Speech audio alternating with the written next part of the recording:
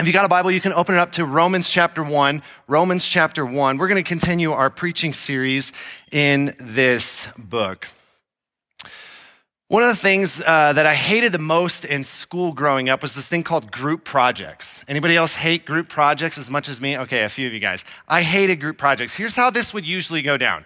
The teacher would give you an assignment like, hey, make a volcano out of paper mache and explain geology, or make a magazine out of construction paper and explain some historical figure.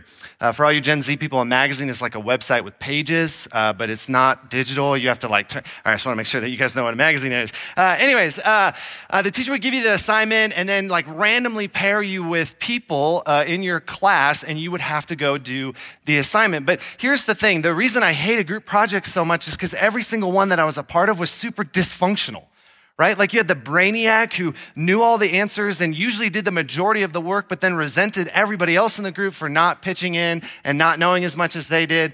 You had the bossy one who wanted to like tell everyone what to do while they got the easiest part of the project.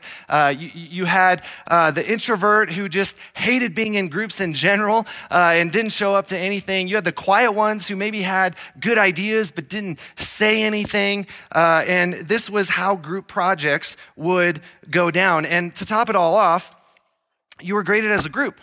You weren't graded individually, which meant it was nerve-wracking because you were dependent on other people to get it done. Now, I bring this up because sadly, I think we can treat the church like we treat group projects, right? Some of us coast and we don't really contribute at all. Some of us are bossy and control freaks and we want to tell everyone what to do. Some of us are the quiet, introverted types who maybe have really good ideas, but we don't say anything and we just sit on them. Others of us, maybe we do the majority of the work, but then we get bitter and resentful towards other people that aren't contributing. And to top it all off, the last thing we want to do is be graded collectively, because that means we got to be dependent on each other. That means we got to work together. But the reality is the church is a group project. Guys, Salt Church, we are a group project. The world is going to grade Jesus based on how well we work together. And this matters because if we don't do this well, if we take up the dysfunctional roles of a group project and try to go at this thing called church in a very selfish way, then when people read the truths in the book of Romans, they're not going to believe them because it looks like we don't. Right? If we as the church don't learn from these verses right here at the beginning of Romans, then it doesn't matter what else Romans offers in terms of its incredible theology, and it does have incredible theology. But the world is going to give us a failing grade if that theology that we believe doesn't change the way that we live. The truth is, people don't believe the gospel because it's not true. People don't believe the gospel because it looks like we don't. Let me say it again. People don't believe the gospel because it's not true. They don't believe the gospel because it looks like we don't. So with that said, how do we do this thing called church? How do we make the church a group project worth being a part of? I've got three key ideas that I think we can take from scripture this morning. The first is this: celebrate the wins of others and spend time together. Celebrate the wins of others and spend time together. I want to read from Romans chapter 1, if I can find it here this morning. Romans chapter 1, starting in verse 8. I'm just going to read the first two verses there. First, I thank my God through Jesus Christ for all of you, because your faith is proclaimed in all the world. For God is my witness, whom I serve with my spirit in the gospel of his Son, that without ceasing I mention you, always in my prayers, asking that somehow by God's will I may now at last succeed in coming to you. Celebrate the wins of others and spend time together. That's our first takeaway. Right off the bat, we see here that Paul is praying for this church in Rome, which means if we've got any chance at being a successful group project here as a church, it has to involve prayer. But what exactly do we pray for? What does Paul pray for? I think his prayer has two parts. The first part of his prayer is that he celebrates the wins of others. He celebrates the wins of others. Notice in verse 8, he says, first, I thank my God through Jesus Christ for all of you because your faith is proclaimed in all the world. Typically, when you wrote a letter in the ancient world, you would start it with celebrating a person's physical health, or you would celebrate some financial success that they had that year. But notice what Paul is celebrating here. He's celebrating the faith of this Roman church. And not only is he celebrating their faith, he's celebrating that their faith doesn't terminate on themselves, but that their faith is starting to get a reputation. He's celebrating that, hey, your faith isn't just for you, it's becoming a blessing to everyone who hears about you, including the Apostle Paul, who is writing this letter. See, Paul never met these people, or hasn't met these people when he's writing Romans. He did not plant this church in Rome. Most likely the church in Rome was planted by Jewish people from Rome who had traveled to Jerusalem. And in Acts 2, when the Holy Spirit falls on the disciples, they hear the gospel, get saved, go back to Rome and start this little house church. It was not started by Paul. So here's Paul at the beginning of Romans. He's never met these people. He did not plant this church, and yet here he is thankful for this church and celebrating its impact. This leads me to ask, are we excited when the gospel breaks out in any church or only in our church? Would we be okay if revival came to Greeley, but it happened down the street? If our little church never grew past this number represented here today, but because of our presence, churches got planted up and down I-25, and many people come to know Jesus, many of whom we will never know, would we sign up for that? Are we quick to celebrate missionaries and people and churches all over the globe who are doing work among people groups we will never meet this side of eternity? Because the reason Paul could celebrate this way and celebrate this church is because he shared the same faith with the Romans. And some 2,000 years later, we share that same faith with Christians all over the globe whom we will never meet. This means we share the same faith with Christians on this campus, even if they're not a part of Salt Company. We share the same faith with Christians in this city, even if they're not a part of our church. Their win is our win. Their story is our story. Their faith is our faith. We should celebrate with them and celebrate over them. One of my favorite things to do is watch videos on YouTube that are super sappy. I love to watch videos of soldiers coming home from war and being reunited with their families. I also love to watch 40 or 50 or sometimes 60-year wedding anniversaries, and you see that this couple is still in love even after all those years of marriage. Or I really love, this will get me going, is if a bride is being walked down the aisle, but she's lost her father, and the brothers step in to do it. It's like waterworks every time. I just connect so much with their stories and have this deep emotional connection. But here's the thing. I don't know who these people are. I will more than likely never meet these people who post these videos on YouTube, and yet there's still this deep connection to them. Because this is how it should be among us as Christians. We should have a deep emotional connection to Christians even that we've never met, because their story is our story. Their faith is our faith.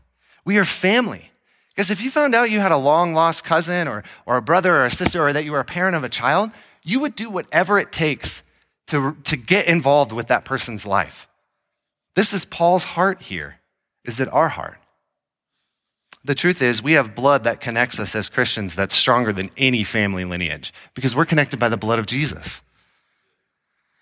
We're not competitors to see who can build the largest church. We are companions watching Jesus Christ build his church. A win for the church down the street is a win for us. Let's be a people quick to celebrate that. The second thing that Paul prays for is his desire to spend time with the Roman church. Notice in verse 10, it says, always in my prayers, asking that somehow, by God's will, I may now at last succeed in coming to you. What's interesting is if you flip over to Acts 23:11, Jesus is going to appear to Paul in prison, and he's going to say this statement. Take courage, for as you have testified to the facts about me in Jerusalem, so you must testify also in Rome. So Jesus has made a promise to the Apostle Paul, hey, you are going to get to Rome. And then sometime after this promise, Paul, we know from the city of Corinth, writes this letter of Romans to the Roman church. But what I find fascinating is that even though Jesus has made this promise to Paul that he's going to get to Rome, if you read the letter of Romans, you get the sense that this promise is not being fulfilled the way Paul thought it would. It's taking longer than he expected. Notice he says, at last, I might be able to do this. right? It's not going the way that he thought. It's not an easy road. He goes through a lot of hardships to get there. And I know if I was Paul, at some point I'd ask, is this worth it? Did I hear Jesus the right way? Did he really promise me this? Is Rome where I'm supposed to go? And yet Paul, according to Romans, he never wonders those things. In fact, he never stops praying, Lord, may I get to Rome? May you fulfill your promise. Why does he keep praying that? Is it because Jesus made this promise to him? Well, yes, that's true. But what I want us to notice is Paul doesn't bring up this promise in Romans. He never says, like, Jesus promised that I would get to Rome. He never brings that up in this letter. Instead, what he says, the reason that Paul wants to go to Rome, according to his letter of Romans, is he just wants to see the Romans to spend time with them. He just wants to be around them. Guys, I often don't want to go to church if it conflicts with the Broncos game or they have bad coffee or I don't know anyone. And I'm the pastor, right? And yet here's Paul, he's bending over backwards to get to a church that he's never been to. And if you read the end of Acts, Paul is beaten, shipwrecked, and bit by a snake all to get to this church. I think it's easy for us to let other priorities replace the church instead of actually making an ambition to be around other Christians.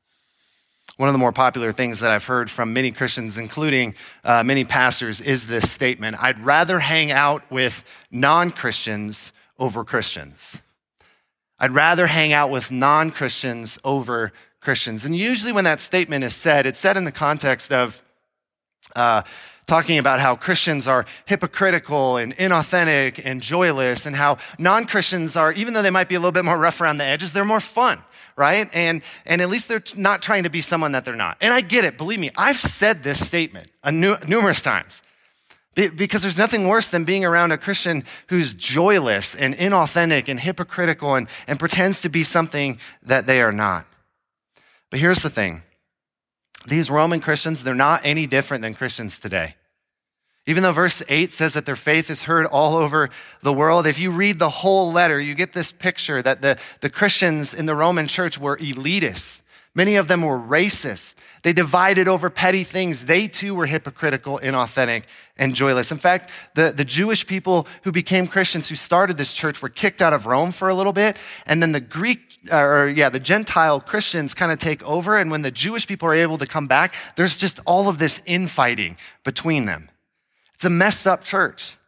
And yet, how does Paul start this letter? He doesn't say, I'd rather be with non-Christians over Christians. You guys are just too much. No, he doesn't say that. He says, I want to be with you guys, warts and all. Church, do we want to be with Christians? Do we long to spend time together? If we're waiting for Christians to be lovable, that's never going to happen, right?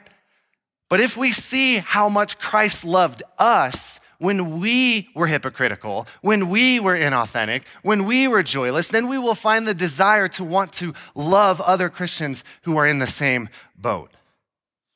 See, we will never desire to be around other Christians until we realize that we are guilty of all of the things in them that make us not want to be around them.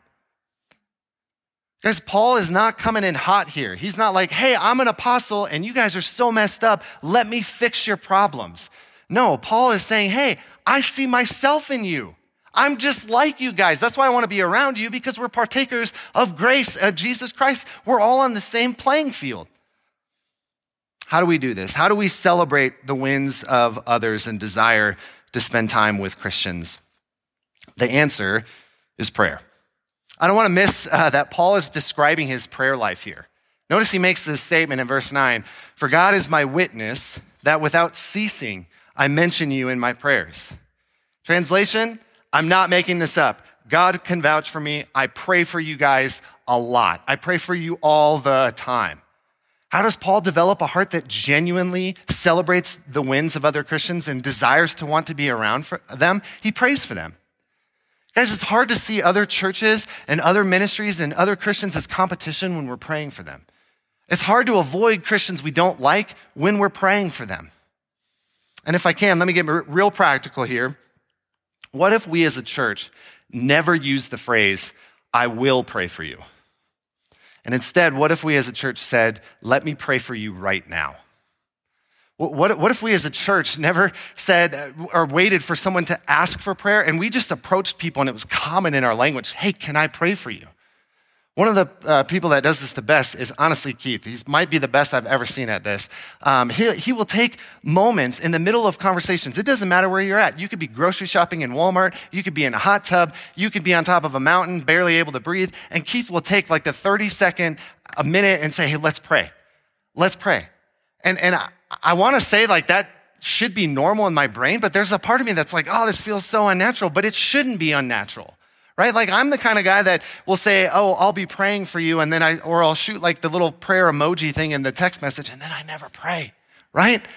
Let's not be that church. Let's be a church, not of pretend prayerers, if that's a word. I didn't know how to spell that. But let's be a church that prays constantly. And what should our prayers be filled of? Celebrating the wins of others and praying that we can spend time with each other so that our faith too might be proclaimed in all the world. Guys, that's a successful group project. The second key to a successful group project is to encourage each other and send our best away. Encourage each other and send our best away. Picking the text back up in Romans, reading verses 11 through 13, it says this, "For I long to see you, that I may impart to you some spiritual gift to strengthen you. That is, that we may be mutually encouraged by each other's faith, both yours and mine. I do not want you to be unaware, brothers, that I have often intended to come to you, but thus far have been prevented, in order that I may reap some harvest among you, as well as among the rest of the Gentiles." In these three verses, Paul unpacks why he wants to see the Romans so bad, why he wants to spend time with them. And he offers essentially two reasons. Let me show you this in the text. The first reason Paul wants to spend time with them is to have a time of encouragement. Again, notice in verse 11, he says, "For I long to see you that I may impart to you some spiritual gift to strengthen you." What's the spiritual gift? Well, it's not like spiritual gifts how we usually think of them. Paul is not some spiritual Oprah here who's like, and you get the spiritual gift of prophecy, and you get the spiritual gift of speaking in tongues. Like, that's not what Paul is doing here. Paul clarifies what he means by the spiritual gift in the next verse, verse 12, that we may be mutually encouraged by each other's faith, both yours and mine. So put this together. The spiritual gift that Paul wants to impart to this church is a time of mutual encouragement. Because the greatest spiritual gift you can give somebody is encouragement. In fact, I'd argue that's the purpose of all spiritual gifts, is to encourage each other. Let me be really blunt and say this the only way that I know how. I need you to come to this church gathering. I need you to come to this church gathering every single week, but not for the reason that you think. I don't need you to come here and affirm my preaching so that I feel better about myself. I'm not some narcissist that needs you for my self-worth. But here's the thing. God is doing something in your life that is amazing. And I need to hear about it so that it encourages my faith. And you need me for the same reason. We need each other to encourage each other that Jesus is worthy of putting our faith in. Back when I was a youth pastor, in Grand Junction, Colorado, there was this guy named Jeff that was a part of our church. And Jeff was this awesome guy. He loved Jesus so much. You could just see the joy of Christ on his face. He was a professional bull rider. I'm not even sure how you get into that as a profession, but that's what he did. And he just lived life to the fullest. Amazing guy. Loved Jesus. Loved having Jeff a part of the church. And tragically, when we were out there, Jeff was diagnosed with liver failure, and there was really nothing the doctors could do. He had about a month, if not a couple of weeks, to live. And I'll never forget, Jeff came to our church gathering. He would die 2 weeks after this. And he came to our church gathering and he stood in the back, and his body was frail and it was weak, and his skin was turning yellow from the dialysis treatment. And I'll never forget, Jeff stood up during the worship, even though his body was really weak, and he lifted his hands and he belted out the songs, and this smile came over his face. And even though he could barely walk, he still walked down the aisle to take communion that Sunday. And I ran up to Jeff after the gathering and I was like, "Jeff, I can't believe you're here. Why are you here?" And I'll never forget what Jeff said. He goes, "Why wouldn't I be here? This is my family. These are the people I need to be around. These are the people that encourage me. See, I don't even think Jeff realized in that moment that he was an encouragement to the rest of the church as well. Because what we saw in Jeff was a man going through pain and suffering and still saying Jesus was worth it. And we needed to see that. We needed to be a part of that. As much as we were encouraging Jeff, he was encouraging us. Because that's what our church should be as well. We should be a people that not only come to be encouraged here on Sunday morning, but we should encourage other people that we all might have hope and faith in Jesus. Again, if I may, let me provide some practical coaching here. Guys, don't just come to this gathering and sit and take in a sermon and sing some songs and do communion and peace out. Linger, come early, stay late, get to know people, hear their stories, take them out for lunch, bring them into your homes. Be a part of this church. Don't just consume, but encourage one another. Because this is why we provide donuts and coffee. It's not so that you're fed and we realize you're hungry. Like, that's not why we do that. We would go to Winchell's every Sunday and provide Dutch Bros if we really wanted to do that. The reason we provide those things is because it's much easier to have a conversation with somebody when there's a donut and coffee in your hand and say, hey, tell me your story. How can I encourage you this week? How can I pray for you? Let's do it right now. Because that's a church that mutually encourages one another. The second reason why Paul wants to see the Roman church is so that they send their best away to help him plant more churches. This is essentially actually a recruiting trip for Paul, and that's why he wants to visit this church in Rome. Notice verse 13, it says, I do not want you to be unaware, brothers, that I have often intended to come to you, but thus far have been prevented, in order that I may reap some harvest among you, as well as among the rest of the Gentiles. When Paul says he wants to reap a harvest here, he's not talking about a literal harvest. He wants to see people come to know Jesus in the city of Rome through the church of Rome. But this is interesting because later in the book of Romans, Paul is going to say this statement. Thus I make it my ambition to preach the gospel not where Christ has already been named, lest I build on someone else's foundation. So wait a minute here. If that's true, then why does Paul want to preach the gospel in the city of Rome when the gospel's already been preached there? Why does he want to reap a harvest among the Roman church when he did not help lay the foundations of the Roman church? Well, the answer is because Paul wants to see more and more people added to the Roman church so that it becomes healthy enough to send him out along with the team to bring the gospel all over the Roman Empire, including a place called Spain where the gospel has not been preached, where Christ has not been named. In fact, Paul knows the city of Rome is super strategic because all roads lead to Rome. And if the gospel can flourish there, if this church can become healthy enough, then it can send out missionary teams to anywhere in the known world and bring the gospel to all the places where Christ is not named. Guys, the book of Romans, the letter of Romans is essentially a support letter for missions. What Paul is doing here is he's going to lay out all of his theology to the Romans, not just so that they would be encouraged, but so that they would be prepared that when he shows up, he's going to take up kind of like a church planting residency, and then that they can send him out to plant more and more churches. The harvest that Paul wants to see there is not just for Rome, it's for the world. For us, the Salt Church, is this the way we think? Do we want to harvest here at UNC and in Greeley just so that we can have the coolest, biggest church and pay this incredible staff? Or do we want to harvest here at Salt Church so that we can send our best away?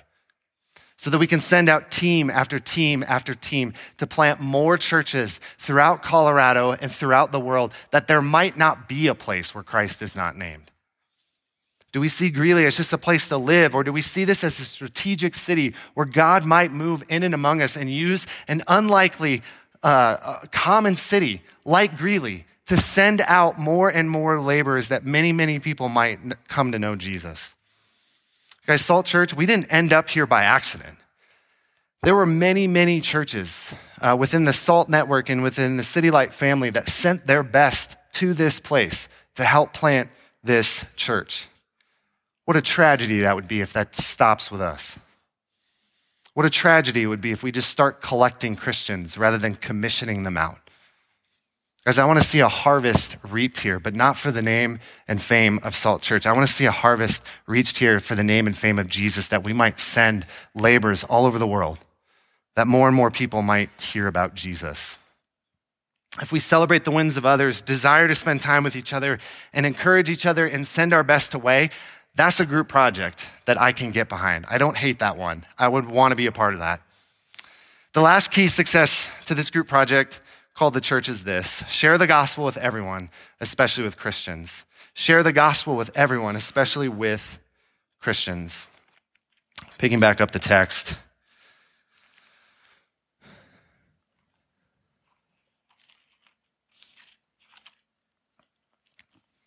Verses 14 and 15, it says this: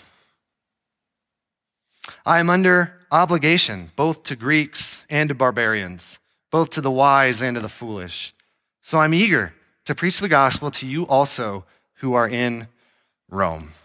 I want to share the gospel with everyone, especially with those that are Christians. Here, Paul shows us that his visit to Rome isn't just a random visit, but it's tied to his very purpose. Because the purpose of Paul's life and the purpose of our life should be to take the gospel to everyone.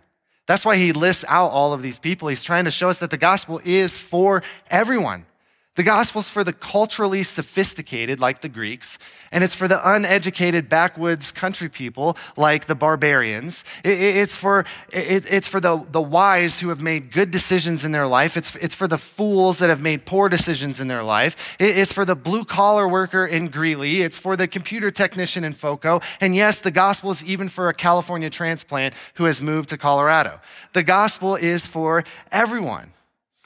The word gospel actually means good news. And the Bible writers borrowed this from the Greek world because the word was often used in wartime. And what would happen is an army would come down into a valley and fight another army. And if they won, they would send a messenger back to their cities. And that messenger would come into the city and yell, gospel, gospel, or good news, good news. We have won. We have won a great victory. We have defeated our enemies. There is no reason to fear.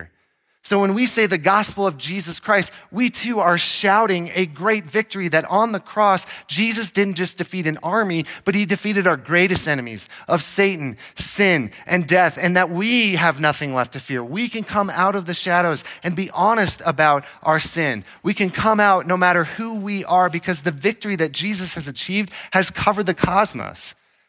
If that's true, then there's not a person in here that the victory of Jesus does not apply to. There is not a person in here that the gospel does not speak of victory over. Jesus is for every man, woman, child, age, race, socioeconomic status, and background. In fact, the gospel is for you even if you're a Christian. Notice Paul says in verse 15, so I'm eager to preach the gospel to you also who are in Rome. Wait a minute here. Paul, these people are already Christians. They're part of the church in Rome, and yet you want to preach the gospel to them? Why? Well, the answer is because his desire isn't just that they would believe the gospel, but that they would be changed by the gospel. See, there's this false narrative in the church that says the gospel is only for the non-believer and not for the believer. That the gospel is only for the non-Christian and not for the Christian. This narrative teaches that the gospel is how you start the Christian life, but the gospel is not what you need that will sustain you in the Christian life. That you need to believe in Jesus and place your faith in him and repent of your sins, and that will make you a Christian. But if you really want to grow as a Christian, you need to move past the gospel and move on to something else, and that was what will bring you maturity. Guys, I'm here to tell you that is hogwash, baloney, a dumpster fire. There's a few other words I want to use, but I'd probably get fired as a preacher. That is not true. If you try to grow as a Christian apart from the power of the gospel, you will more than likely walk away from Christianity burned out when you never tried the real thing.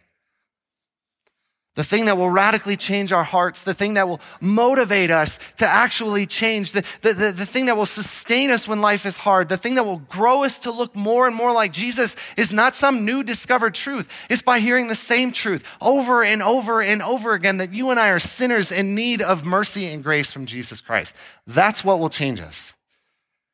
When that isn't just a fact in our head, but it's a force in our heart, we will grow as Christians. Soul Church, I've been following Jesus for 25 years, and I'm still tempted to believe that if I really want to grow as a Christian, I need to move past the gospel. That my real problem is my marriage, or that I don't share my faith enough, or that I need to manage my money better, or that I'm too selfish, and that if I could just fix those things, then my life would improve. But church, the reality is my biggest problem is that I'm not believing that the gospel is sufficient enough to fix all of those things. That's why I need to hear the gospel preached. And I need to hear it preached often. We never move past this. The gospel is for every step of the Christian life. And this matters tremendously for us as a church. Because why would people believe the gospel if the gospel doesn't change us? This past month, revival broke out at a small seminary called Asbury in Kentucky, and it was all over the news and social media. And I know that this revival has garnered a little bit of controversy. Welcome to 2023. Everything's controversial, but I don't really care about that. What I find fascinating about this revival is something that no one is really talking about, and it's this. Because this revival did not break out in a third world country full of pagans. This revival did not break out in a sin city like Las Vegas. This revival broke out at a seminary with Bible college students who had heard the gospel 100 times, 1,000 times, hundreds of thousands of times. Why did they need to hear the gospel again if they already knew it? The answer is because if revival has any shot of breaking out in any place, it has to break out in the church first. Because revival does not start with non-Christians. It starts with Christians. It starts with us. If the gospel does not create a revival in our own hearts, it's got no shot of breaking out in the hearts of people outside this space. This is why our two rhythms are just anchored in the gospel. When we gather here every Sunday morning, we're going to sing songs about the gospel. We're going to take communion because it reminds us of the gospel. We're going to preach the gospel. When we scatter in our home groups, we're going to grow as Christians. We're going to live in community. We're going to live on mission, all in response to the gospel. We never move past it. One of the ways you know you've discovered if the gospel is really good news for you is if you can't help but share it with others. Paul says that he is obligated to share the gospel. In other words, he's indebted to other people until he shares it with him or with them. How does that work? Well, if you were to give me $100, I would be indebted to you, right? But if you were to give me $100 to give to someone else, then I'm not really indebted to you. I'm indebted to that other person until I give them the money. The same is true with us and the gospel. The gospel has been given to you by God, but you're not indebted to God to share it. You're indebted to someone else to share it because God gave you the gospel so that you would give it to someone else. Because the gospel always comes to you on its way to someone else. And if it stays with us, then it dies with us. This is why we want to be a church that talks about the gospel constantly. That it wouldn't just be a belief that we throw up on the website, but it would be the foundation for everything we do. May we share the gospel constantly, especially amongst ourselves. Church, imagine a group project that isn't dysfunctional, but is filled with people who take up the call seriously to not just say, hey, this is what we're going to believe, but we're going to allow what we believe to change who we are. What might the world think of the theology of Romans if we became a church that didn't just believe it, but lived it? This is our group project. This is our heart and prayer for Salt Church. Would you pray with me? Father, I thank you for this morning. I thank you for your word. I pray that it would not return void.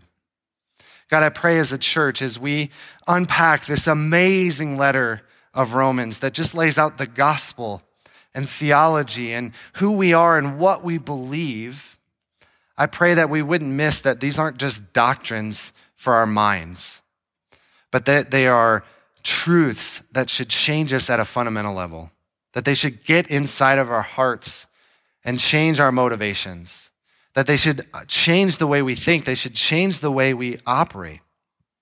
God, would we be a church that is quick to celebrate the wins of others? Would we be a church that longs to be with each other? Would we be a church that encourages one another? Would we be a church that preaches the gospel often? And may you do a work in and among us. May the world peer in and may they say, Jesus, if this is your people, if this is what they look like? I'm not going to give them a failing grade. I'm going to give them a passing grade, and I want to know how I can be a part of that group project. God, would you do that work in and among us? It's in your son's name that I pray. Amen.